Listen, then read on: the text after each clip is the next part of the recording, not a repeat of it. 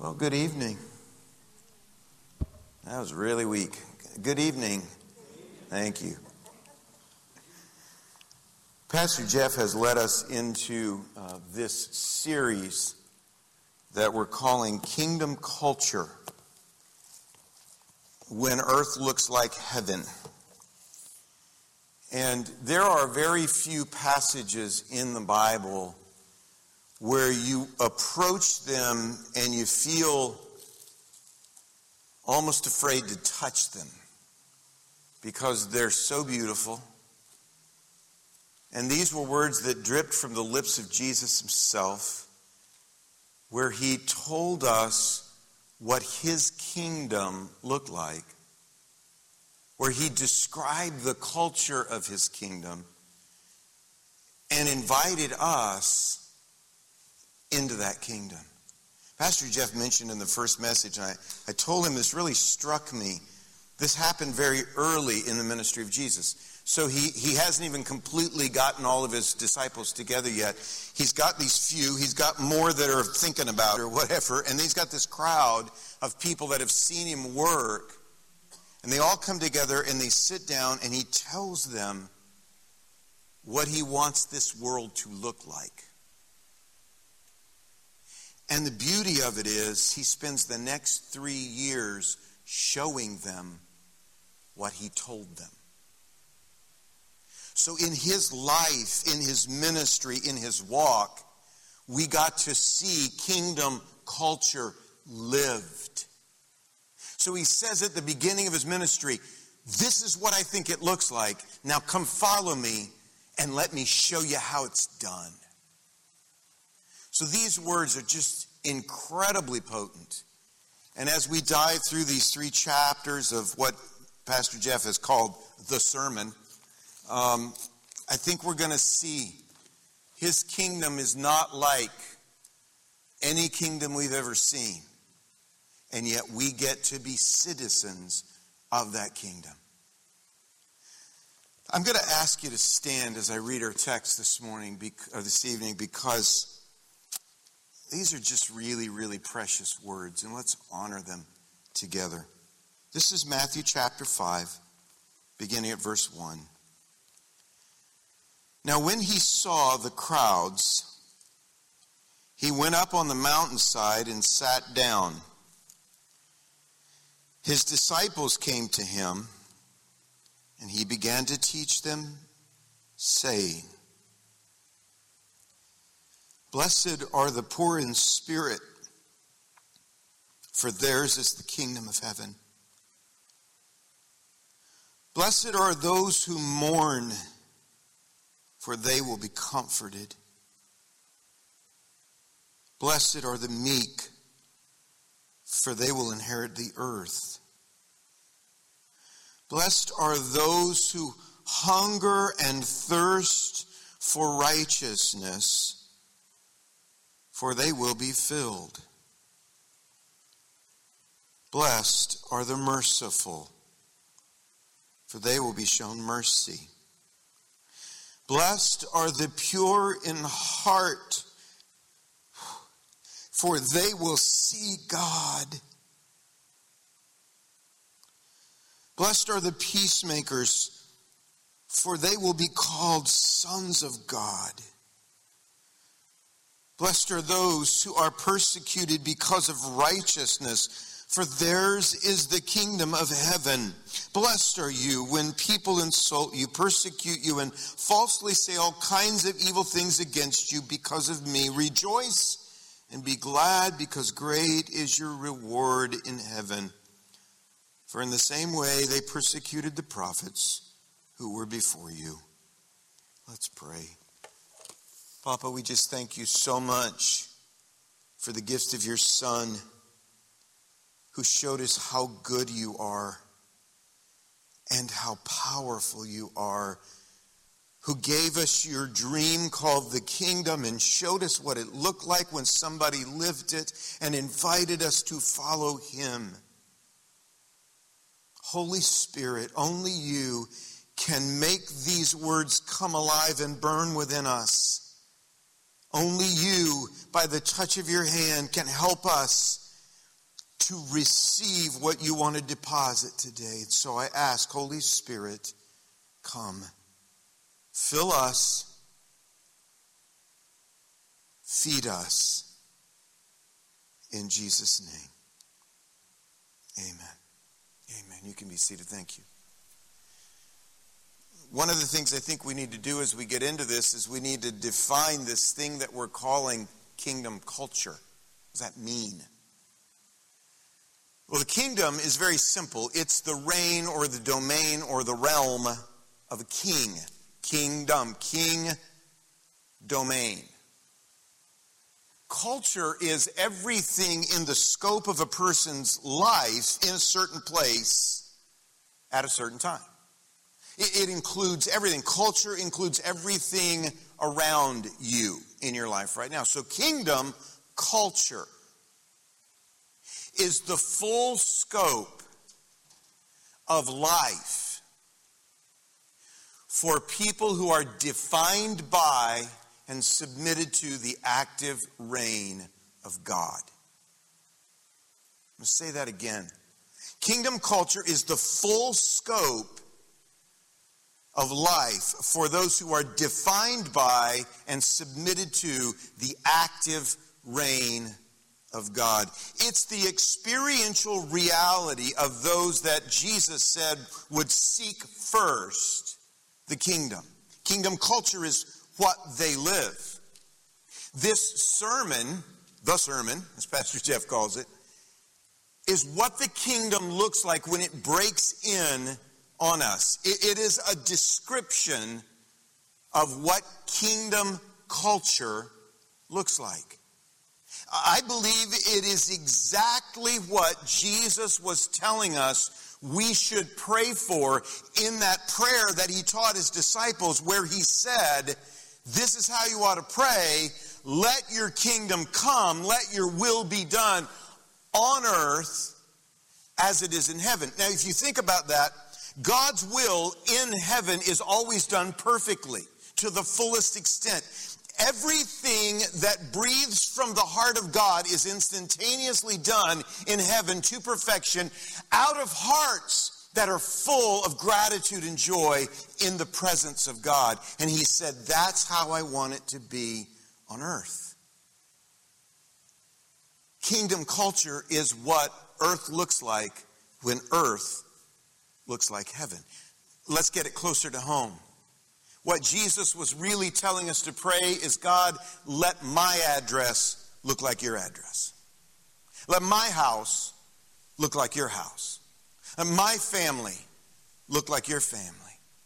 Let my culture reflect your culture. Does that make sense? See, the Beatitudes, this initial volley that Jesus has in the sermon, these are a description of blessings that exist simply because we live in kingdom culture. It's interesting. Jesus isn't telling us, go do these things. He says, this is the reality of what these things create in your life if you're living in kingdom culture. But come on, reading the Beatitudes, they feel so upside down to the world that we live in. Think about it. Poor in spirit, mourning, being meek, being hungry and thirsty, having our hearts purified, being peacemakers, being persecuted. Those are not the high values of the culture around us, but they are the highest values of kingdom culture. And I got to thinking about it, and I thought, this one I've been assigned is really appropriate for the day that we live in. I thought it was interesting that Miss Christie talked about that plague where all the firstborn in Egypt were killed. There is nothing that could bring a higher degree of grief to a nation as that plague. And yet the mourning that happened in Egypt had no meaning. The only way mourning has meaning is if it happens within the realm of the kingdom. And God says, when you mourn in the kingdom, it's very different. In the spring of 2015, we became personally acquainted with grief at a level I'd never experienced in my 62 laps around the sun. We lost first my 36-year-old nephew, a firefighter who just didn't wake up one morning. And he left a wife, my niece, and three little boys. And I stood at his funeral and I watched the most magnificent display of honor from those firefighters. It was profound. 2 weeks to the day later, I buried my dad. Within 2 months, Diane's mother passed away in our home at 90, almost 98. So within 3 months, we experienced 3 significant deaths. And I began to understand mourning or grief at a visceral level, way deeper than I'd ever known it theoretically. Because you don't understand grief in your mind, you understand it from your heart. And I thought about that this week as I was thinking about this passage. We are in a season in our culture that feels very much like that micro season of my life. Because for the last year and a half, we have waded in a sea of grief. Lost loved ones, lost jobs, lost money, lost alliances, lost unity, lost hope in much of our culture. You see, mourning and grieving are a universal phenomenon that we all experience because of the pain of loss. None of us vote to go there. None of us would opt for it, but nobody's exempt. We will all walk through the valley of the shadow of death sometime, maybe many times in our life. It's a phenomenon we all experience. And yet, Paul says something. He says, when you're in the kingdom of God, when you walk through the valley of the shadow of death, you experience it differently than those who are not under the reign of God. Listen to what he said. This is in 1 Thessalonians 4:13. We do not want you to be uninformed, brothers, of those who are asleep, that is, those who have passed away, those who have died, that you may not grieve as others who do not have hope. Do you see the difference? He says we're all going to grieve, but there's a difference in the experience of grief in the kingdom of God than there is for those that are outside his realm. And the difference is something called hope. Hope is the single thing in a believer's life that turns grief from a dead end into a passageway. It's a kingdom distinctive. In fact, all of these Beatitudes there's something that demonstrates the difference between the world around us and the kingdom of God that is over us. It's distinctive. It's different because we have hope. I love Psalm 84. It's been my life scripture since I was a teenager. And in the middle of it, David describes our journey, and he says this: blessed are those whose strength is in you, whose hearts are set on pilgrimage. Look at this. As they pass through the valley of Bacha, the valley of tears, that's what the Hebrew means. As they pass through the valley of tears, they make it a place of springs. And the autumn rains also cover it with pools. They go from strength to strength till each appears before God in Zion. Do you see the picture? As they pass through the valley where they are weeping, their tears water the ground and transform the atmosphere of grief. And God responds by ending the springs of water that cover the ground.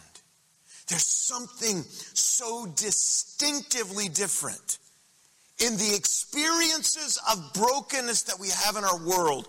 when you're under the reign of God. Pastor brought this word to us last week, and I'm so glad he grabbed it because it's one of the best translations of this idea of being blessed. Jesus is saying that people who mourn, who experience loss so that it hurts, can still flourish if they're in the kingdom of God.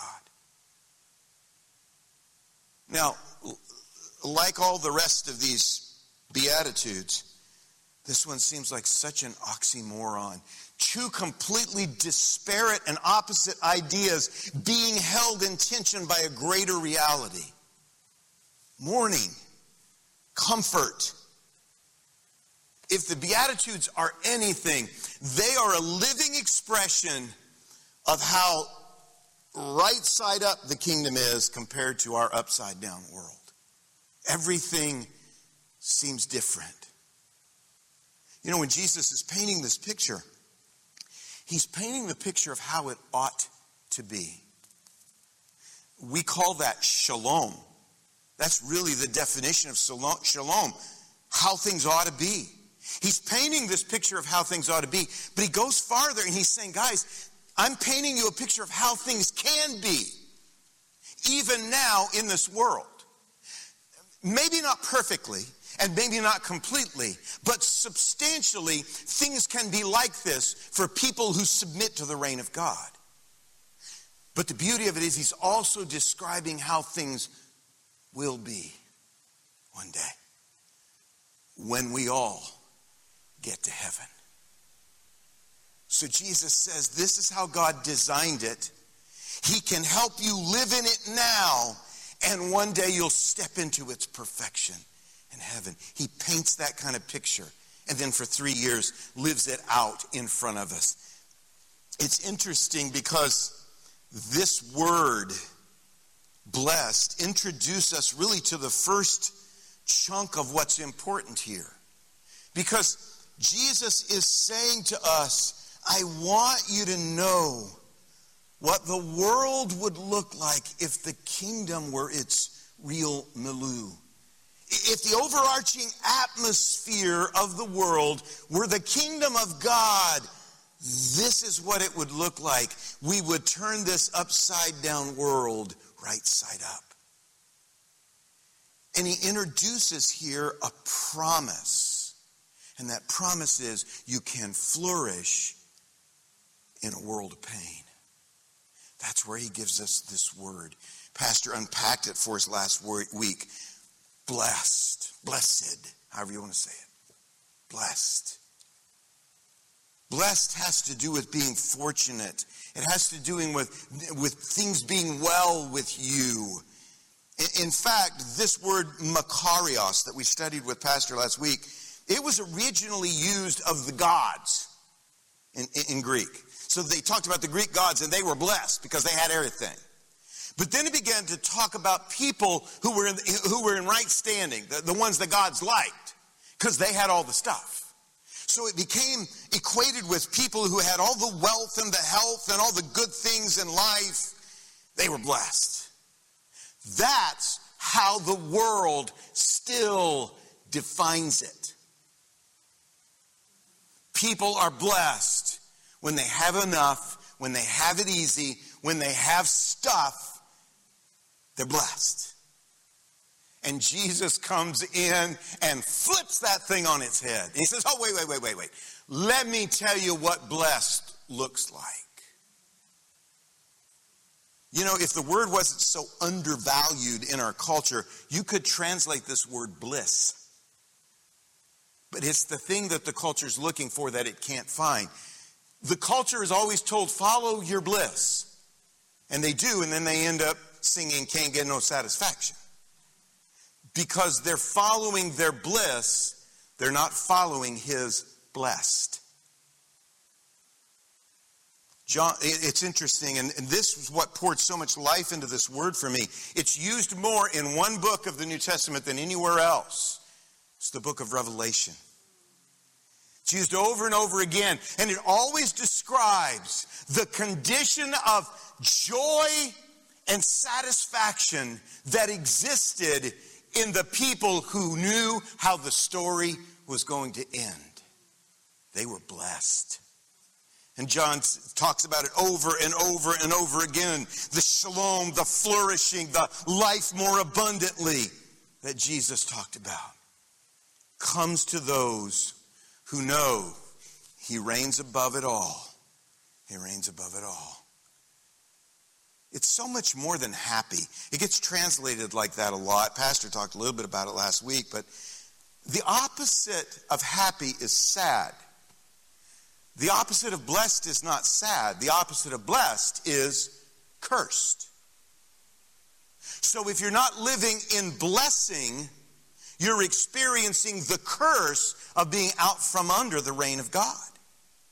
So that's why he picks these experiences that are common to human flesh, poverty and mourning and hunger and thirst and persecution. He picks these things and says, if you're not in the kingdom, they're a curse. But if you live in the kingdom of God, you can flourish even through those pains.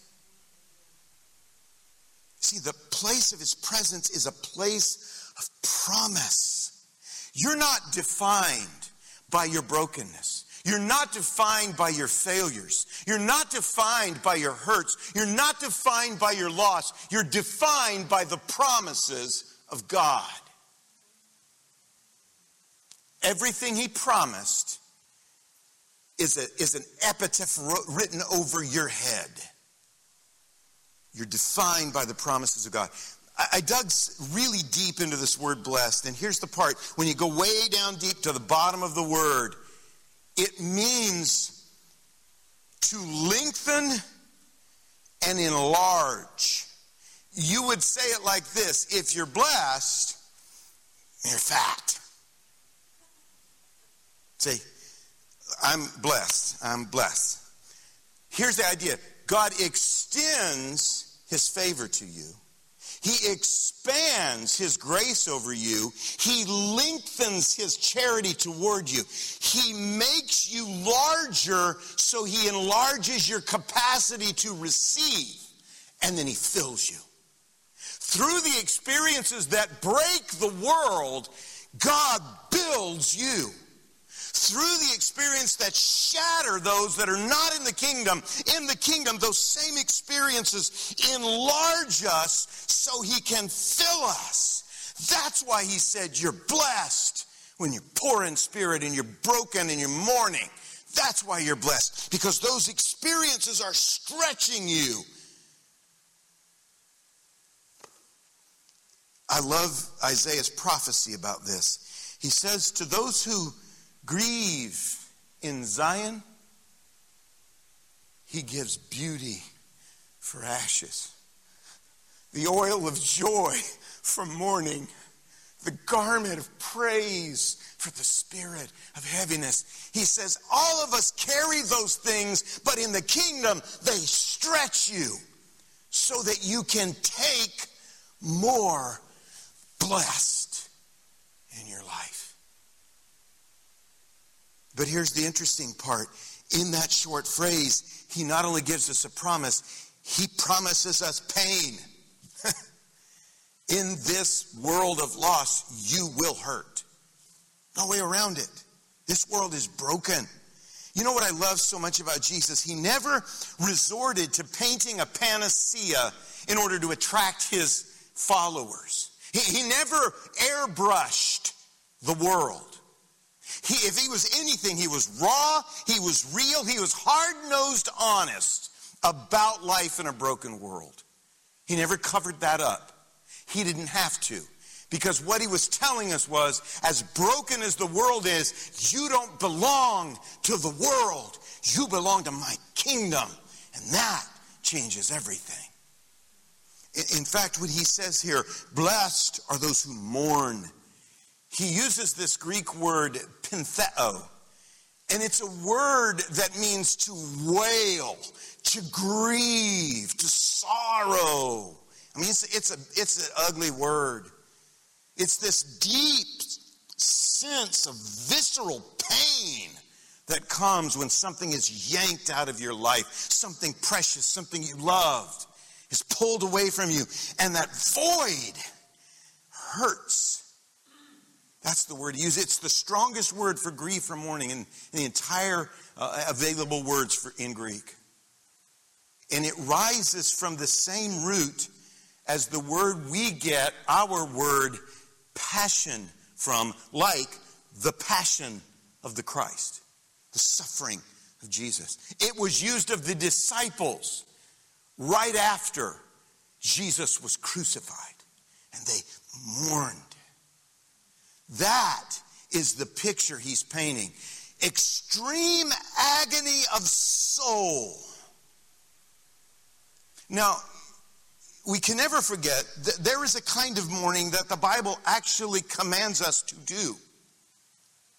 It's over and over again through Scripture. It tells us to mourn over iniquities in our lives that we can't change, to mourn over our spiritual bankruptcy or our blindness or our unbelief or our hardness of heart or the reproach that lives on the church.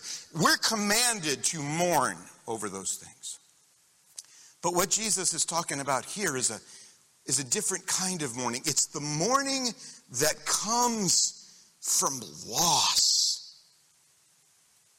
And I thought about this, and I think there's three ways that you experience that kind of mourning. One is when you endure suffering. We've seen so many of our friends in the last 2 years walk through that kind of suffering. Losing loved ones, extended periods in the hospital, loss of health, loss of jobs and homes and finances, and just disconnection and being ripped. We've talked about it so often, Diane and I have. The greatest pain I think some of these folks have is the fact that they've got a loved one in a hospital or in a nursing home and they can't go and see them. And we've lived in a season where people have walked through suffering, and that brings mourning. But you can also experience that kind of mourning when you watch suffering. When you look around and you see your friends going through that stuff. Sometimes we sit and we'll watch the news and we'll literally sit there and cry because of the brokenness of the culture, the division, the dissension. So sometimes when you see it, it breaks your heart and you just grieve over it. But I want to tell you, the deepest kind of mourning you'll ever go through is when you cause suffering. I know what it is to act in ways that crush the hearts of those most precious to me. And the mourning and the grief that weighs on you during those times is shattering. That is the word Jesus uses. That's the kind of mourning he says you can be blessed in. So I went back and I started digging out on this word and saying, I know it's talking about that, but there's got to be more to it. And it's interesting, in the Hebrew, the word mourn and the word wait are almost identical. Because when you're mourning, you're in this moment of waiting where something has been taken and you long for it to come back. And there's this waiting in you that aches for what you lost. When you mourn, everything in your world stops and you wait. To mourn is to sit with your loss as if you're longing for someone to come. It's interesting, the word comfort that's at the end of this, in the Aramaic, which is the other language the New Testament is sometimes written in, it uses this word that means to see the face of one you longed for. So when you're mourning, you're longing for someone. When you're comforted, you see their face. That's the idea behind it. So mourning is essentially homesickness. It's where you realize we're not home yet. We're citizens of another kingdom. Bible calls us pilgrims and strangers in this world. What we see around us isn't the way our home is, the home we're fit for, the home we're made for. So much of mourning is about this sense of loss, this distance that we have from the way things are supposed to be. There's this loss of place and loss of identity and loss of people and loss of connection and loss of purpose and loss of love. And this emptiness cries out within us. In some ways, mourning is when you are lost in your own story. Now that seems hard, that seems dark, because you see, shalom is missing. Something is missing. Someone is missing. But here's where Jesus turns it. Because when you mourn like that, the brokenness that you experience creates a vulnerable tenderness that invites the presence of God. It moves the heart of God. You remember how I told you that Jesus spent 3 years trying to show us with his life what the sermon looked like? Go with me to John chapter 10. John chapter 11. That's where Lazarus has died. The one they said Jesus loved had died. Now, Jesus knew he was going to raise him from the dead, but he went there and he saw the mourning of the sisters and all the people who were friends, and he stood outside of the tomb and Jesus wept. He knew he was going to raise him from the dead, but he allowed himself to feel the agony that we feel when we lose something precious. He stepped into their grief. When you mourn, it opens up your soul and it calls for that one that you're missing. And the presence of God fills the void. You see, the Beatitudes are not given to us to tell us to go out and try to do these things. Go be poor in spirit. Go mourn. That's not what Jesus is saying. He's saying in the kingdom, you're going to experience the same thing that all the other people in the world do in this broken world. The difference is when you mourn, it splits open your soul and it invites God to come in presence. You will find God in a loss. It's interesting because, and I never knew this before I started studying this, it says that blessed are those who mourn, for they will be comforted. The word is parakaleto. And it comes from a group of words that are made up of compound. Para, which means near, close, very close proximity. Kaleo, which means to call by name. So you will be comforted means that you call someone alongside who stands with you in strength and comfort and peace and support. In John 14, 15, and 16, Jesus makes a promise to us through his disciples.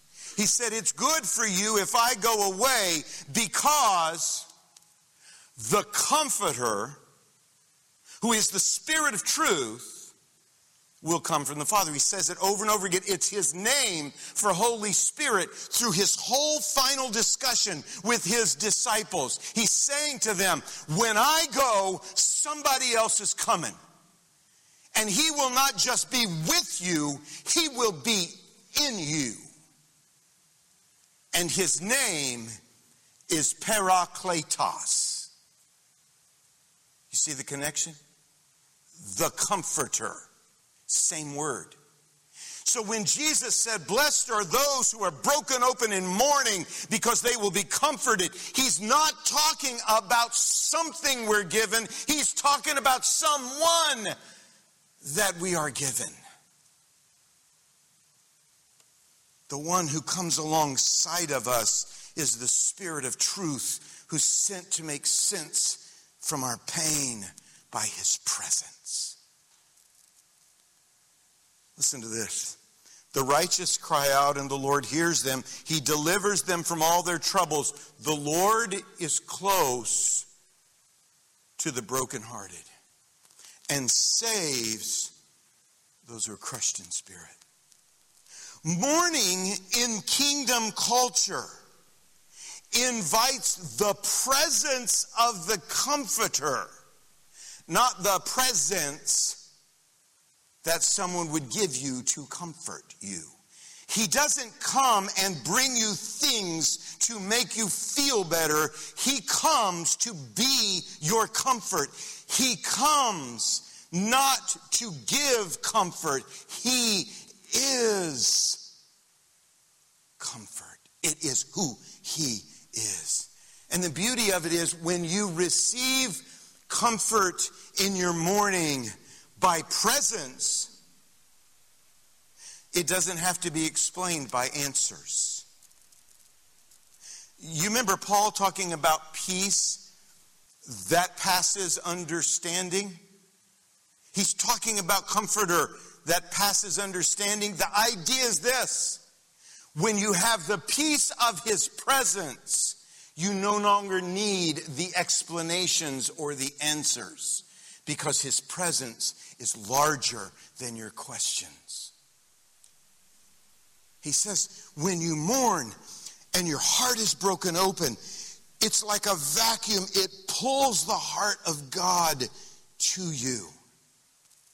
So you don't need answers. You don't need revenge or justice. You don't need solutions, because you have him. Look at the Message translation of this blessing. You're blessed when you feel like you've lost what is most dear to you. Only then can you be embraced by the one most dear to you. He gets it in that translation. The comfort that comes in your mourning comes in the form of a person. Holy Spirit, who is with you. He is in you. He is on you. You know, Pastor Jeff told us about Luke's version of this being the Sermon in the Plain. You know what Luke's translation of this particular beatitude is? Blessed are you when you weep now, for you shall laugh. You're going to weep now. But see, in the kingdom, mourning now ends always with you getting the last laugh. The enemy may break your heart by bringing things into your life that break you open in grief, but you will get the last laugh. Psalm 125, verses 5 and 6. Those who sow with tears will reap with songs of joy. Those who go out weeping, carrying seed to sow, will return with songs of joy, carrying sheaves with them. This whole promise of Jesus is you're blessed when you're broken, because you become vulnerable enough for him to get close. And it's his presence that is our comfort. When I was growing up, we used to sing an old hymn. And it goes like this. Oh, spread the tidings round. Wherever man is found, wherever human hearts and human woes abound, let every Christian tongue proclaim the joyful sound. The Comforter has come. Listen to this verse. Oh, behold the King of Kings, with healing in his wings. To every captive soul, his full deliverance brings. And through those vacant cells, this song of triumph rings. The Comforter has come. The Comforter has come. The Comforter has come. The Holy Ghost from heaven, the Father's promise give. Go spread the tidings round, wherever man is found. The Comforter has come. Father, we thank you that in your Son, you paid a price for us that opened a kingdom in which even when we weep, we laugh. Even when we mourn, we flourish. Because the Comforter has come.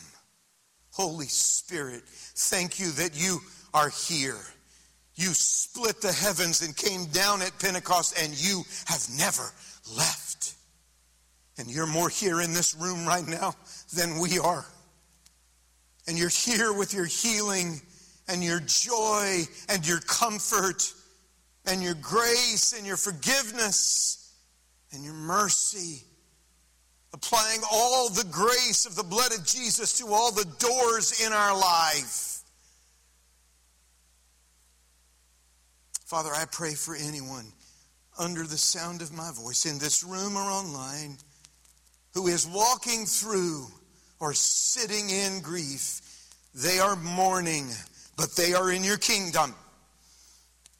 May the Comforter enter their brokenness to bring wholeness, to restore joy and peace. May they flourish even in their pain. Because Jesus, that is what you died for. I want our ushers to get ready. We're going to take communion together, but Diane, would you come? Mike, would you sing for us just a moment?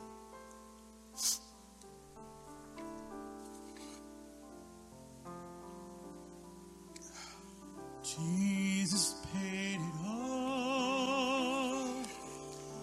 to him I owe. Sin had left a crimson stain, he washed it white as snow. Do it again.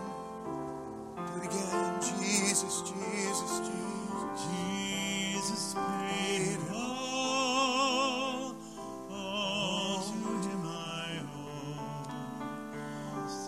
Had left a crimson stain, he washed it white as snow.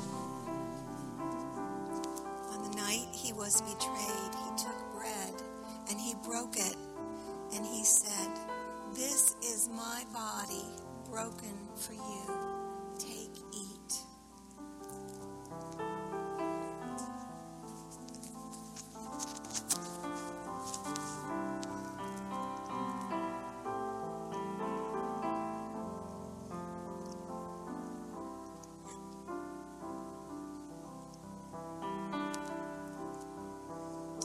And after they had supped, he took the cup.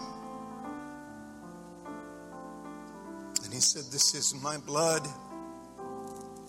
This is the new covenant in my blood. Drink all of it. As often as you do this to remember me." Receive the cup.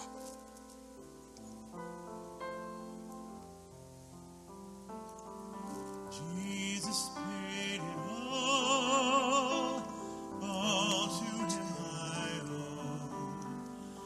Sin had left a crimson stain. He washed white as snow. Let's sing it again one more time. Jesus paid it all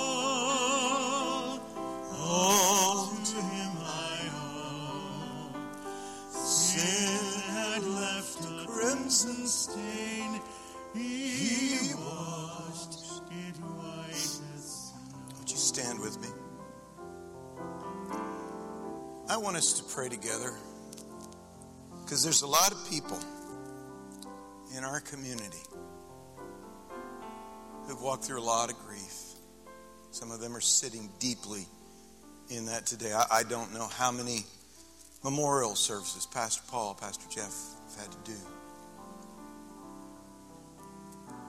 How many of our friends are still in their homes because they can't get the breath? How many have lost jobs, money, health? But we are members of the kingdom of God. Jesus reigns above it all and over it all.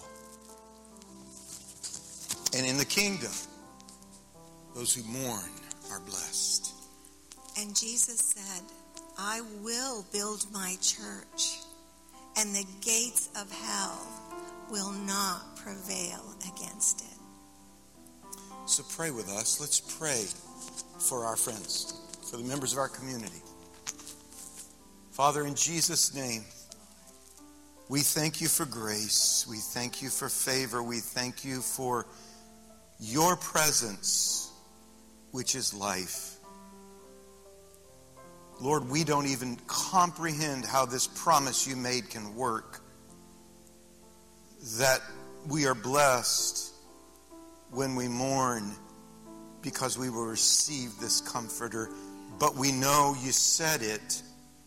And now we ask for each person in our community of believers who is suffering loss, who has suffered loss, who has endured or is enduring mourning and grief over people or things that have been pulled from their lives.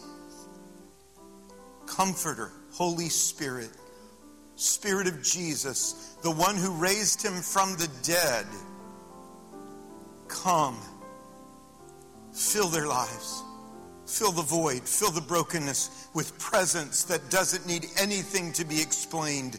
Just because you're there, it changes, shifts the atmosphere, changes the outcome. We pray for them, Lord.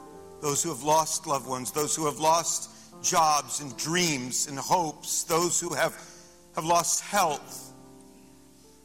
Some of them are watching right now online because they can't be in the room. Father, we ask for the healing virtue of Jesus Christ that was purchased by your stripes to flood their bodies and restore them to health. We pray for the mercy of God to fill their hearts, the hearts of the brokenhearted. And we ask, Lord Jesus, that we would not grieve as those who have no hope, because we know one day we will have the last laugh. We bless you because of your goodness. We love you because of your closeness. In Jesus' mighty name.